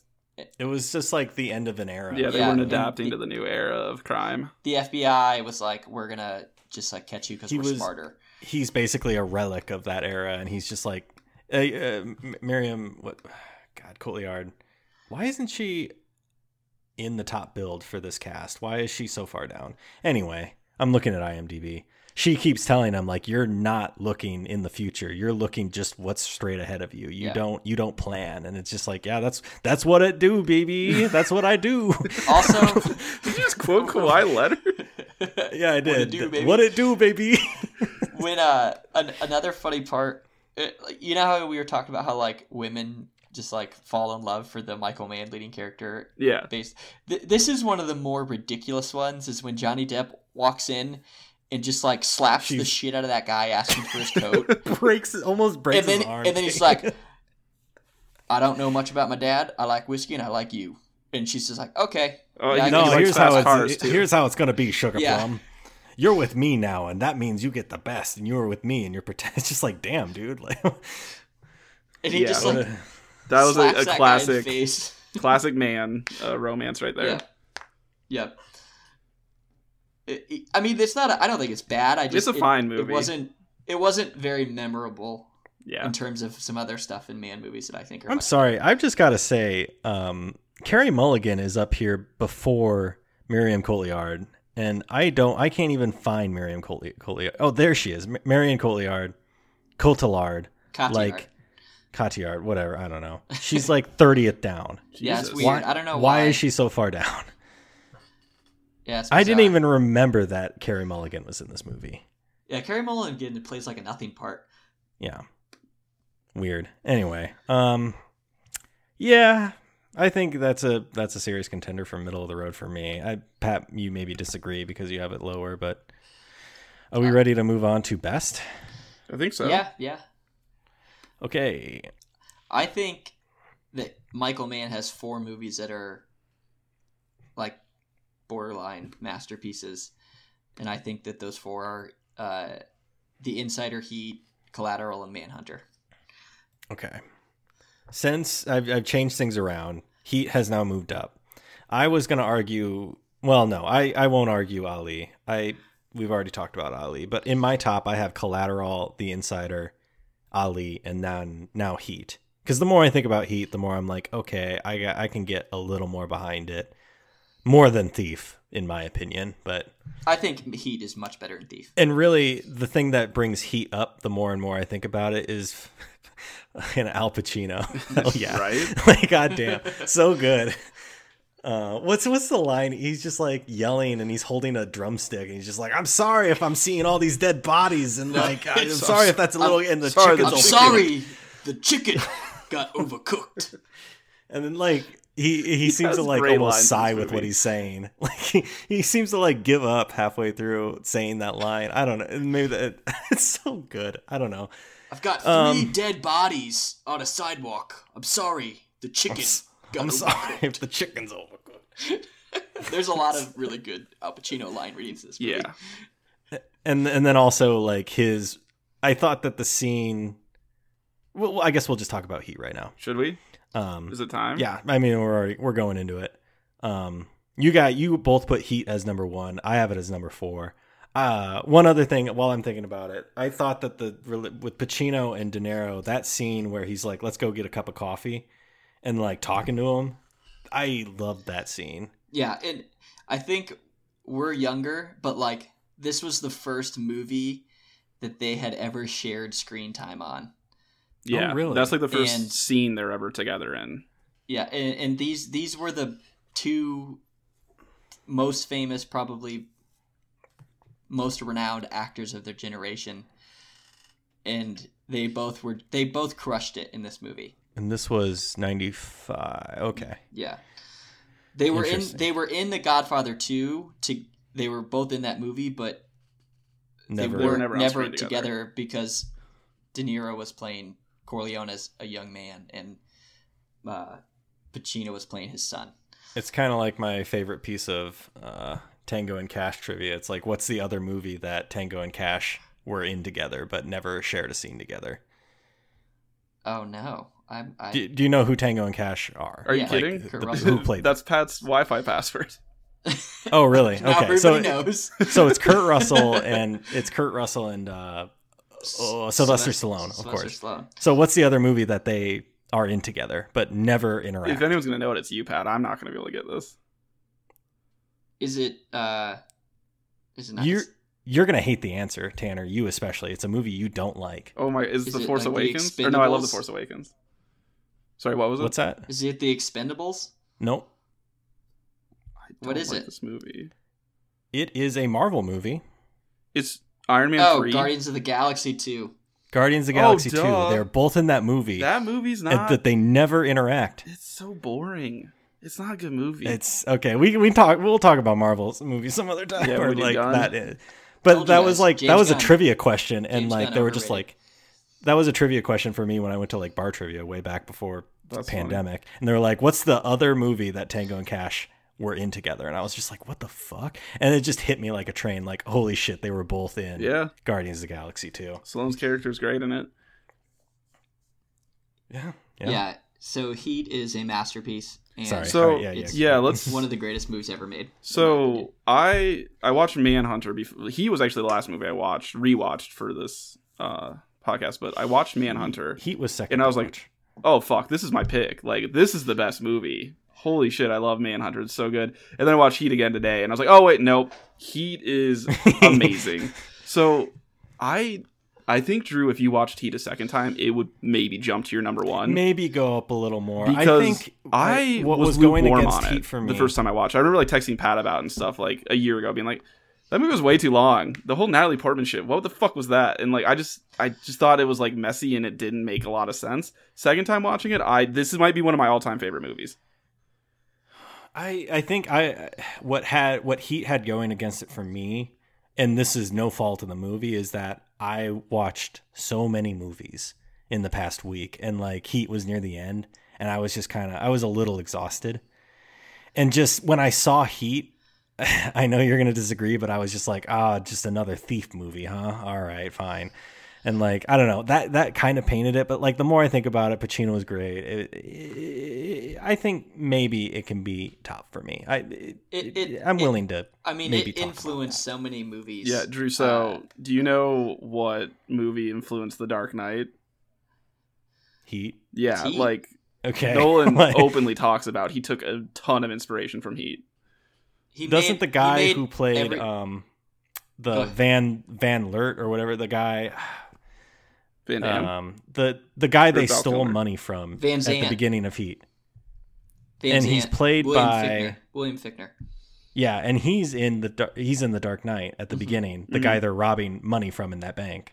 So I guess that you can tell me that, and I would not be surprised for sure. That's interesting. I mean, think about it. So Heat opens with a dope bank armored truck robbery, That's true. and The Dark Knight opens up with them robbing the bank. The Dark Knight Heat's about the best cop against the best thief. The Dark Knight is the best crime fighter against the best criminal. They both center around, like, the highlight of Heat is the diner scene when they both meet, and I think the best scene in The Dark Knight is when Batman and the Joker are in the interrogation room. I mean, that's like an homage to all those scenes are directly not ripoffs, but they're homages to Heat. Like, that's what he was doing. All right. So knowing that, maybe whenever I watch Heat next, I don't know when. Don't know when. Yeah, but you might want to wait a bit. Maybe. Yeah, I'll let it marinate a little bit. Definitely let it marinate, because it definitely, like, the second watching for me was just like, damn. So I think that's pretty much Heat there. What do we want to talk about next? Hold on, I want to talk we're more not done about Heat because Okay. Okay. Robert De Niro's performance is unbelievable in this movie. Also, he seems like the smartest guy in the room, but also the most dangerous guy in the room. Like when they're in the diner and he sits down and then he just like slams that guy's head on the door or on the table and then the what window. Guy's name is. When you first see De Niro, you're like, that Waingro's like a pretty big guy. But then, like, De Niro attacks him, you're like, oh, De Niro would just beat the shit out of that guy. Like, you 100% believe that he's, like, the baddest guy in the room the second he starts talking. I have a very important question to ask. Go on. Yep. Why the hell was Danny Trejo's character just named Trejo? Oh, this is actually fun. Yeah, so Danny Trejo, so you know how Michael Mann likes to cast, like, actual criminals in his movies? Yeah, and I know Danny Trejo has definitely that past. Yeah, that's why they cast him. And then like Danny Trejo was like, "Oh, I'll just be a movie star now." Well, no. So this was a turning point for Danny Trejo, though, right? He was just like there to be a consultant at first, and then Michael Mann was like, "Damn, I like this guy. I'm gonna put him in the movie." Yeah, and that's why his name's Trejo, because he just added him.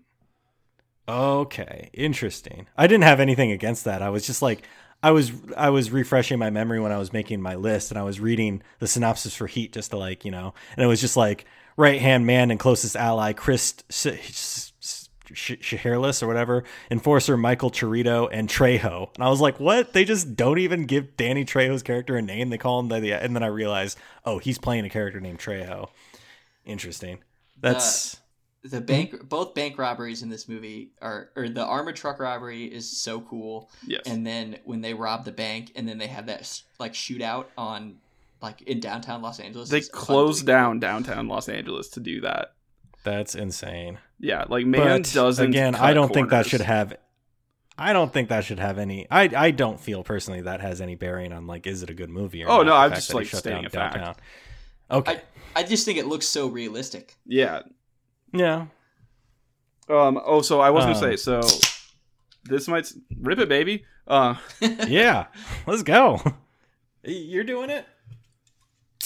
Oh well. All right. There we I go. don't have a beer on me yet. I was gonna go run and grab one. I was gonna wait to crack that one right before Fincher. Yeah, I was gonna wait Fletch, between. Anyway, Fincher, but that's I was gonna say, so this might be because I've seen it a second time, and I don't think I'd ever seen really any of Mann's films other than this too. But this relationship between De Niro and brunette lady was the most believable of the relationships to me. Edie Of all or Mann's. What's her name? Yeah. Because, like, she's like, hey, I'm trying to reach out to you because, like, I've seen you come through this store a ton, and, like, I do know who you are, kind of. And then, like, they do kind of, like, a little fling. And then, like, there's the great shot of De Niro, like, seeing everyone with their significant other when they're having that dinner. He's like, damn, I kind of want that. And so he, like, talks to her, and, like, it seems like they have more of, like, a courtship to me. Hold on, you got to remember. So he says, "Can you pass the sugar?" And Cream. then she He says, goes, can you pass the cream? Pass the cream." And then she goes, "What you reading?" And he just goes, "A book about metals." that's all he says. And then she's like, "Oh, stress fractures in titanium." And he's like, "Lady, why are you so interested in what I read and what I do?" And then she's Yeah, but then it's like, he actually apologizes, though, which no other character does in fucking a Michael Mann true. movie. He goes, I'm sorry, I didn't mean to It's hurt true. your feelings. And then he, like, scoots over and starts talking with her. Like, I'm not Yeah. saying, And like, it's it's like- a great realistic relationship, because the bar is incredibly low for Michael Mann, but I think that's his best attempt at it. And then De Niro is like, he's charming. He's like, Yeah. Yeah. like you'd believe that he's like, yeah, I mean, he's a good-looking guy. And De Niro, like you said, he does an amazing performance in this. Like, he's delivering the whole time. This is Al Pacino's movie. He fucking owns it. Like, Al Pacino is just killing this movie. All of his was like, don't waste my motherfucking time. Doesn't he go in and he's like trying to set up a meet, but he like goes in, does he fire a gun? Or did I make that up? Where he's like, tell your guy to meet me tonight. Or he's like, he can't. He's like, he's in No, he doesn't Philly or fire. Yeah, Like, he he just slams his fist and, like, you slams hear it glass shattering that you don't even see. That, like, I don't know if it was meant to happen. Like, shit like that. It just felt like he should have fired a gun there. But that was like, in my mind, I was just like, damn, if he fired a gun, he'd, so much And paperwork. then the scene where he goes and sees that dude in Vegas, that it's Val Kilmer, right? I always mix him and Van Damme up because their Yeah. names. Is No, Val Kilmer no, it's not Val Kilmer. It's the guy. No, I'm saying it's the dude- he's- banging his wife, right? yeah, the guy that's in The Simpsons. That dude's in the That's Simpsons. Oh, that's Hank. That's Hank Oh Azaria. yeah, it is. Azaria. When he goes to him Yeah. and he's like, "So why'd you get involved with her?" He just yells, "Cause she's got a great ass." I will pull that. And clip you up got on your YouTube head sometime. all the just to way up watch. it. Yeah. I love that fucking line. Like, that delivery is amazing. Something about a woman's ass brings it out of me. That's what he That says. is the reason this movie is so high for me now, because I just keep remembering Al Pacino in it. It's very good. I love Heat. I didn't quite love it as much as I do now after this latest watch. But Also, like, it's an all timer for me now. weirdly, I was just, like, they had Ted Levine in it or whatever. Levine. I was Ted like, Levine. oh, that's the guy from Monk. It's like, Oh, hold on. Ted Levine is James Gumm from Silence of the Lambs. That's his big thing. that's a good segue because I've never seen Silence of the Lambs. In fact, I never seen any Hannibal movies until Manhunter. Yeah, should we go to Manhunt? Are we done talking about Heat? Hold on, I just want to say one more thing about Heat. Val Okay. Kilmer also very good in this movie. Yes, I thought he did very well. It makes me want to watch Kiss Kiss Bang Bang again because I really enjoyed Val Kilmer in that movie. Val Kilmer's good. He Yeah, was very he's famous like- for a while, and then just kind of. I mean, he kind of got fat and bad, and then like I don't know what he's doing now. He's a huge asshole on set, by all I accounts. guess I would believe that. Yeah. Not a lot of people like to work with him, apparently. All right. Can we talk about Manhunter? Yes. Yeah, Drew I and want to preface this both by had no idea that this was a Hannibal movie at all. Yes. It was like suddenly I didn't they want were. to tell you anything about this movie because and I kind of appreciate that because that was like a pleasant surprise. I had never seen a Hannibal movie, and then like it didn't even click with me that the guy's name was Will Graham, and he clearly has some baggage, and something else is a little going on with like his detective work, like almost a Sixth Sense kind of thing. It didn't even click, and then they were saying Hannibal Lecter, and I was like, "What the fuck? Yeah, Are you kidding I was just me?" like, oh wow, there was like a movie before Silence of the Lambs that like used that name and like just like it happened to become an iconic name later. No, it's actually the fucking character. What was the first? This to be fair, this one like doesn't carry over really any actors from to the like. No. Obviously, it's Brian Cox playing Hannibal Lecter, right? And there is like one crossover. It's like the guy that does the he's like, I don't think that's a very good idea. When Will's like, use me as bait. He's just like a detective or like a fingerprint guy. okay, He's apparently so like in it. very minuscule. It's not the same guy playing Will Graham, No. and definitely not the same guy playing Hannibal Lecter, obviously. But like, what was the next movie after Hannibal movie after this? It was Silence of the Lambs. Yeah, Silence of the Lambs. Okay. So Silence of the Lambs came out. In 91. So this came out like 10 years before? 86. Nope, sorry, 5 years before. So the book came out in 81, and my dad owns he said like everybody read the book, and they were just like waiting for it to get adapted. Was And Manhunter the first book then? it's called Red Dragon. Okay. And for whatever reason, the producer was like, I don't like Red Dragon. Let's do Manhunter. And it's like, I mean, Manhunter's a good name, but like they should have just called it Red Dragon. If this movie had been called Red Dragon, I would have known that it was a Hannibal Lecter movie right from the get-go. I would have recognized that, but yeah. I remember I texted you guys. I was just like, hold the fucking phone. Yeah. This is a Hannibal Lecter movie? And I had text was Pat just that the so night before shocked. because I wasn't going to send it in our group Really, chat because I yeah. didn't want to ruin it for you. I appreciate that. I don't want to say that Brian Cox as Hannibal Lecter in this movie is better than Anthony Hopkins, but No. You can't, but yeah. he's very good. He's as Hannibal good, Lecter, though. and he's very I terrifying. liked him. And that's maybe a little bit of what, and I don't know if this is how Hannibal movies are, but like I wanted more Brian Cox Hannibal in this movie. He was barely in it. Silence of the one Lambs is scene very where similar. really, Yeah. okay, He's definitely more prominent in Silence of the Lambs, though. But it's Okay. only like 18 Like minutes, this- right, of screen time? It's like Huh. it's like 11, but it in this like Brian Cox is only in like 2 scenes in this movie. Yes. yeah, he's barely in it. And the 2 scenes he's in, I'm just like, this is great. I love this. More of this, please. And like, get him out of that cell. I don't know. But the scene where he like gets the phone and he's like swarming his way like Yeah. to get what he wants was That like scene rules. awesome to me. Zip that That- thing that was down so to Graham cool. for me, please. And then he's like, I bet He's you just like- she has a home address. It's He's like- almost flirting with this girl. It was so good. and you one of the best lines in the movie is when Hannibal Lecter is like, "Oh, so since you caught me, you think you're smarter than me?" And he's like, "No, I know I'm not smarter than you. You had disadvantages." And he's like what? And he just goes, "You're insane." Yeah, that is a It is- great line. He's just like, you're right. That is. And then true. also like the further on to that quote, he's just like, you caught me because you are me, or something like that. Like, we are the same, Will, or something. Didn't he say something like that? Yeah. I love when he runs out of that place and it's like the big spiral building, and he's like running. Yeah. Well, and so What a when they weird show building. him running out too, they do like a first-person camera bit for a little bit, like flying down the hall and stuff, and like that like was not being done before that. I don't think, other than maybe The Shining, I guess. Yeah, this movie's really good. I really love the whole Tom Noonan, the guy that plays The Tooth Fairy. the Tooth Fairy. Francis Dollarhide is really good in this movie. Maybe he was. I liked him a lot. I don't know. Well, I Drew thought he has was this ranked creepy. very low, so I know you didn't. I love have it this. vent like very low. I just wanted a little more. Most of it was I wanted more Brian Cox Hannibal. I again thought that the climactic last fight sucked shit. I don't and was understand shot how you so- say that.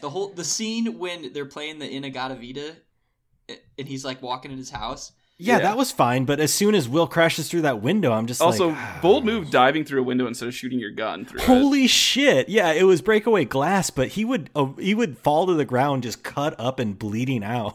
Like, that's not how that And works. I love I don't know. the idea of the final scene, like with the music playing and all that, but like there are some rough edits, Pat. Like it's clearly just like it jumps. It's It like rough. doesn't it's clearly like a poor edit in multiple parts in that final shootout. I don't know. It didn't bother me. We I were thought it watching was that last cool. scene together sometime, and I'm pointing out to you every single really rough edit. I know exactly what edit you're talking about. It's when he cuts his face. It's not a good edit. No, He like there's crashes just through parts and where then he's shooting people, and it does a weird cut to like cutting to Yeah. the dude flying down the stairs, and then it cuts to him like at a Yep. It's there's some poor edits, dude. I'm sorry. I love this movie. I Can have we it ranked second, but there are some poor edits. Can we talk about Duluth? Maybe yeah. you guys, the only one, I don't know if you guys heard it. I didn't catch that part, but I need to go back. I and watch listened to it about 30 times. I was just so entranced by it. But like, it's the part where Will is touring a house with like a realtor of some kind. And like the realtor says something like, yeah, we had a couple come down here from Duluth. And like, it felt I'll have to go so back and bad. check it. I didn't catch it either, but I believe you. it. Dennis Farina is super good in this movie as Oh, what'd you think of? Oh, sorry, go Jack ahead. Crawford. What'd you think of Stephen Lang playing like a slimy little shit? I did not even know that was Stephen Lang. He's so good as Freddie Lowndes. It's just So so good. unlike Stephen Lang, like how I perceive him to be today. He played a really good shitbag. Yeah, he did. I really liked this movie. I thought the tiger scene is really cool. When he takes I forget it, the blind The girl. blind woman. That scene was cool, and I also liked it when he finally like figures out what it is, and he's like staring out the window, and he's like, peel back the label, it'll be from the same place, and they like figure out who he is. I Yeah. thought that part was really cool. Big fan of all the Hannibal Lecter movies. I like the show, and I like Silence of the Lambs in this movie a lot. And then Red Maybe- Dragon, the remake of this, is okay. It's not as good as this movie, I don't think at all, but it's I okay. I found didn't it like very Red Dragon. I found it very funny that this is my first Hannibal Lecter movie. It was just kind of funny to me that this was the first one I ever watched. Because Yeah. that's just what it is now from now on. So there's only 2 movies we haven't talked about yet, right? The Insider and Collateral. Yes. Insider was the last one I watched. I watched it last night. So I watched The Insider on Friday night, and This is Sunday. I thought really hard about moving it to number 1. Really? Yeah, I thought it's so good. It's a movie about a whistleblower at a tobacco company in 60 minutes, and I was like, I was glued to the screen. I just thought it was amazing. I thought it was really good, super well acted. Russell Crowe and Al Pacino are amazing in it. Christopher Plummer is awesome in this movie.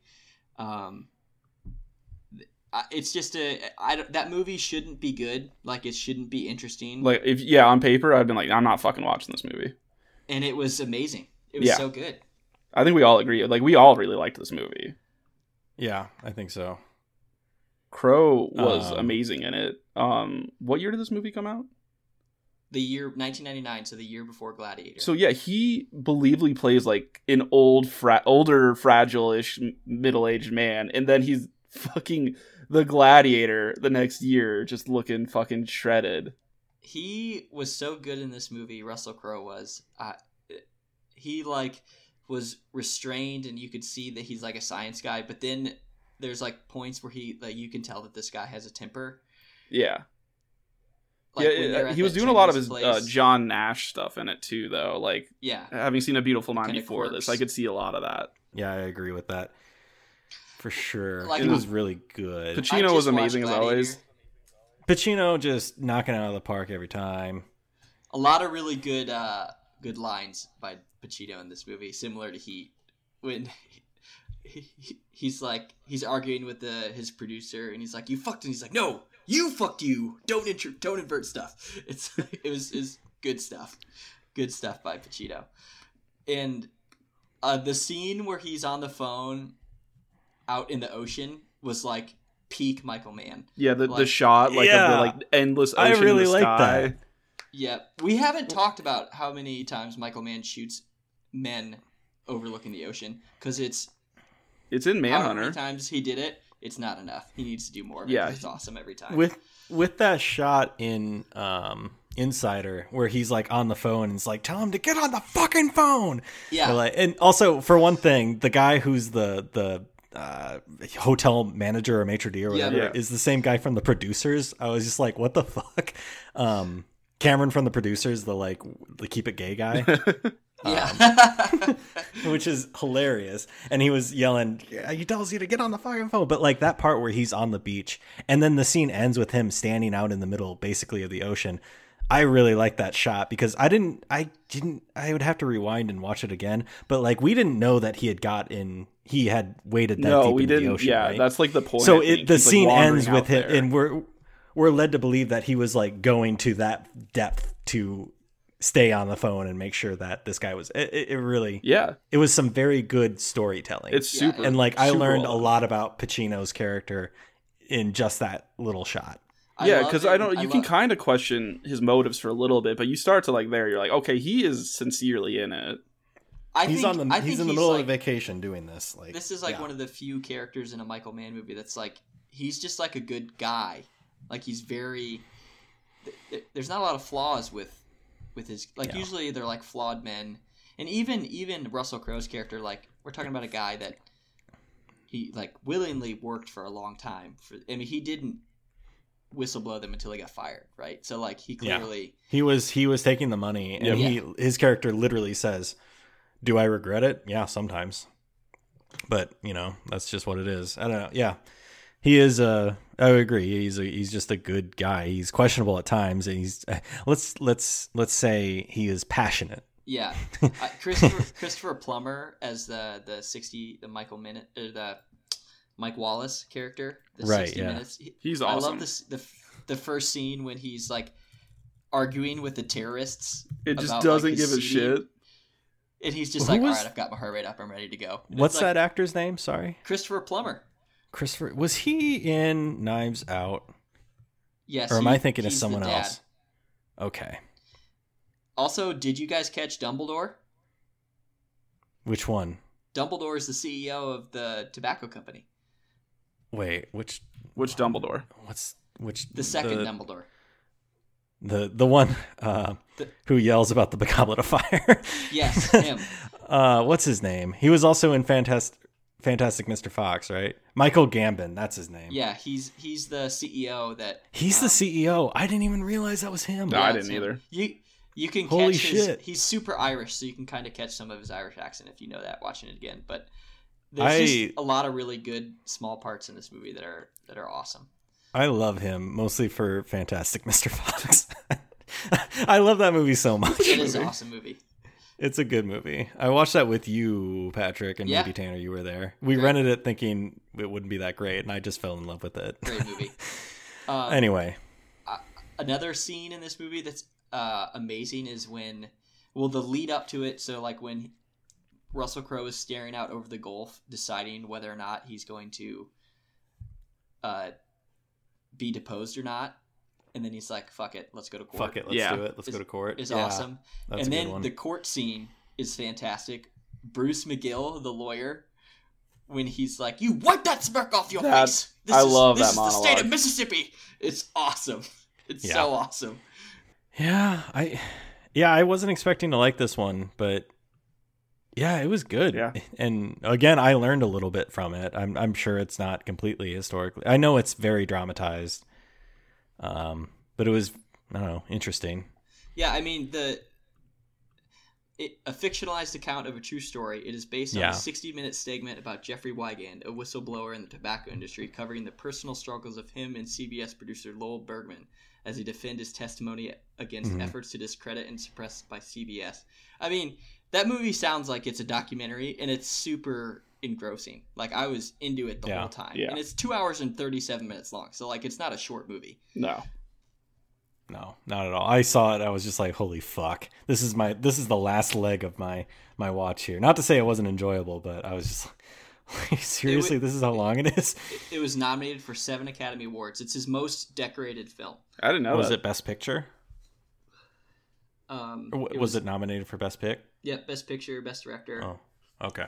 You know, Russell Has Crowe Michael Mann should- ever should- won for Best Director? No. He's only been Okay. nominated one time, which is ridiculous. The Insider?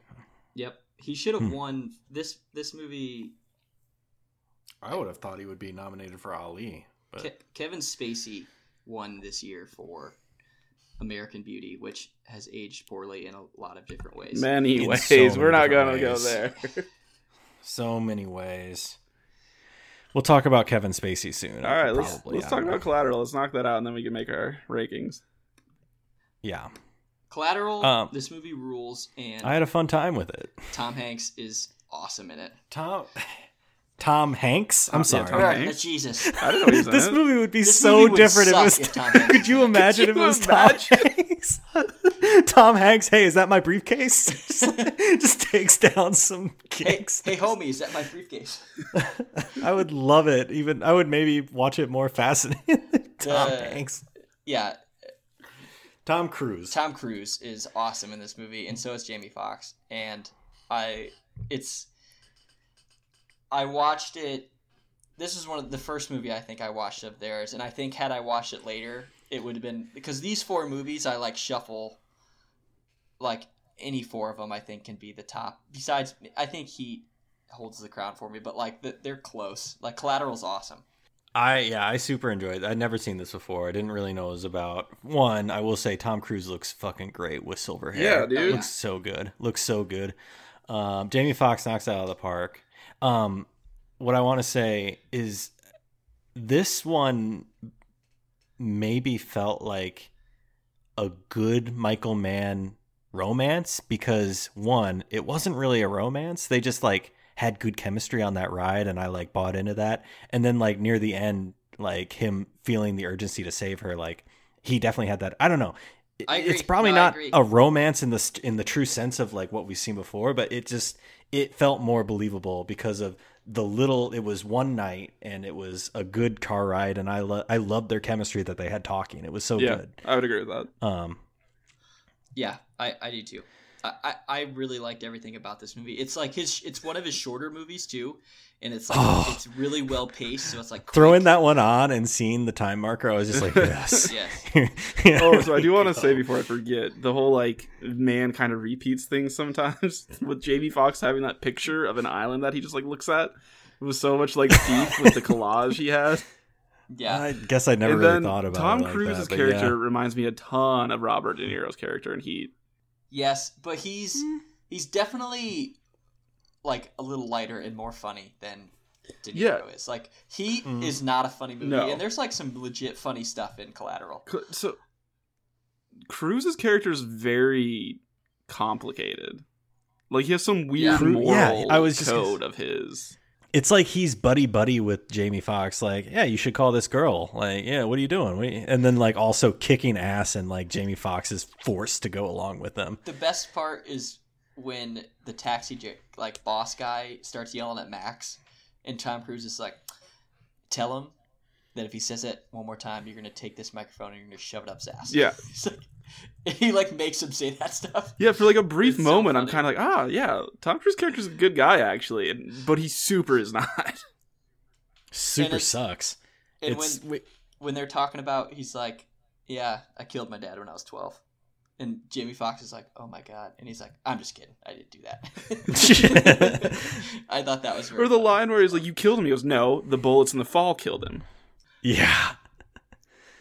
It's just so morally complicated. It's But in the end, like he does. fucking Also, suck.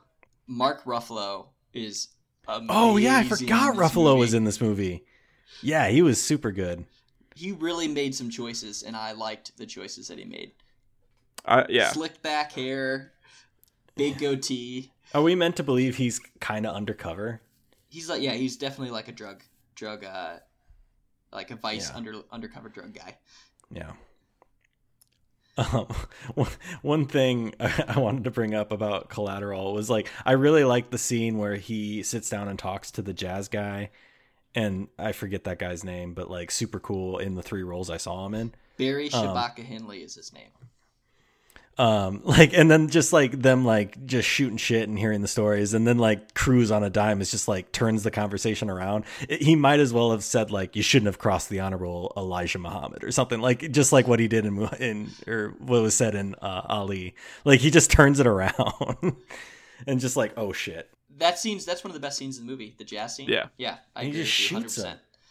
100%. He was gonna kill him anyway. The fact that he gave him an out of like quizzing him on trivia about, what was it, Ray or no? Duke? I don't remember. It was a very famous jazz person. We're gonna. I think it might have been Duke Ellington. I don't remember. Yeah, I don't know. But I do have to make my big complaints about this movie. The music in it is terrible. Was this the one I've watched? It's the one with the This club. is the one where I was just scene. like, this Is fucking club scene. Strong word. I think it's very bad. I don't. It's a lot of Chris Cornell. It really dates it. I'm sorry you don't like Chris and not Cornell. in a good way. Tanner, was this the club scene where I Yes, texted you this guys was. and I was just like, 100% this it is was. so And Pat was bad. getting really Okay. pissy about us. Okay, I making couldn't fun of remember. it. I'm It still was pissy about Pat. It was so bad. It was so bad. It was the same fucking tone over and over again. It's just like, this isn't The a- club I've scene's kind of fucked up bad, in my raves. opinion, too. What? It's- The club scene's awesome. Tom Cruise is just breaking people's arms and shooting folk. He saves Jamie Foxx's life. So this was like one of the first ones I watched, so my memory's a little probably off on it, but I just remember there being like people shoot guns and like everyone like disperses, but then like people keep standing there shooting guns and like it'll cut to multiple shots and like suddenly people aren't dispersed, suddenly people are dispersed, and Yeah. I just thought it was a It's bad a scene. big club. I thought it was a bad scene. You guys are. I hate both of you. We just need to move on from Michael Mann before I get more mad at you. Yeah, losers. I think we're just about done. Yeah, I here. mean, is there anything left to say about Collateral? No, but Tanner, I agree with you. Collateral's an amazing movie. And, But that's Tom still, Cruise, I mean, that's his still performance put- is the sole reason I put it as high as I did. I still put Collateral as number one, even despite what I thought about the club scene. Thank so like you, that. Drew. You're a logical. Yeah, I person. still put I thought it Manhunter was as a high as I very did, even fun though there were watch. the bad edits at the end. All right, let's pick. The I am worst. willing to. I cannot forgive bad edits. We're not talking Okay, about that. let's- All right, let's get now to it. worst. I think this is going to It's be the easy. It's the keep. It's the keep. It's the keep. Yeah, I wanted so much to like the keep, but I just can't. All right, It's just so bad. most mediocre. What did we talk about? I think it's Mohicans. probably We talked between- about. It's like Ali, Public Enemies, Last of the Mohicans. Yeah, I think it's one of would those say. three. That's tough. I would vote Ollie. I'd probably vote Mohicans. I was also gonna vote Mohicans. Okay, then it's Mohicans. I mean, that's the point of us having an odd number of people. It's just my reason being that Mohicans. When I went into watching it, I was expecting something much more grand and robust. Same and here. it just didn't Because it was deliver. a huge in that fucking sense. deal when it came out. It was, and I don't know if maybe I was combining it with Dances with Wolves. I don't know. Yeah, it just wasn't what I wanted. Yeah. And I don't think Man's So very I good at guess- like hand-to-hand fight scenes and stuff like that. I thought that a lot of them didn't look as good as they could have. I'm gonna Hold color on, code our list real quick. I forgot to mention this, but in Last of the Mohicans, when that last sequence when they're running up the hill trying to get Cora's sister back, and the Magua kills the son, and then the dad absolutely destroys Magua. That was like some of the coolest shit I've ever seen in a movie. There's something else I want to say about the dad, where he they're looking over the cliff, and he's just like, I just buried my son. And now I am the last of the Mohicans. And he looks at Daniel Day-Lewis like, fuck you, you're adopted. It felt weird to me. I thought that part wasn't great. No, but That the felt weird. sequence of them running up the mountain and then those fight scenes with the music in that movie, Yes, the score is yeah. awesome. The score is really good. Yeah, Yeah, that for sure. was that's like one of the coolest stuff Michael Mann's ever done. But the rest of it, I think, is like mediocre. Yeah. Not mediocre, but it's the middle. Mediocre for Michael Mann. Yep. All right. Last of the Mohicans middle. All right, best. I mean, I'm voting Heat. It's Heat. It's Heat.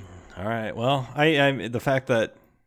All right. Yeah, I don't think I can argue Collateral very well, even though it was my number one. I'm all right with Heat.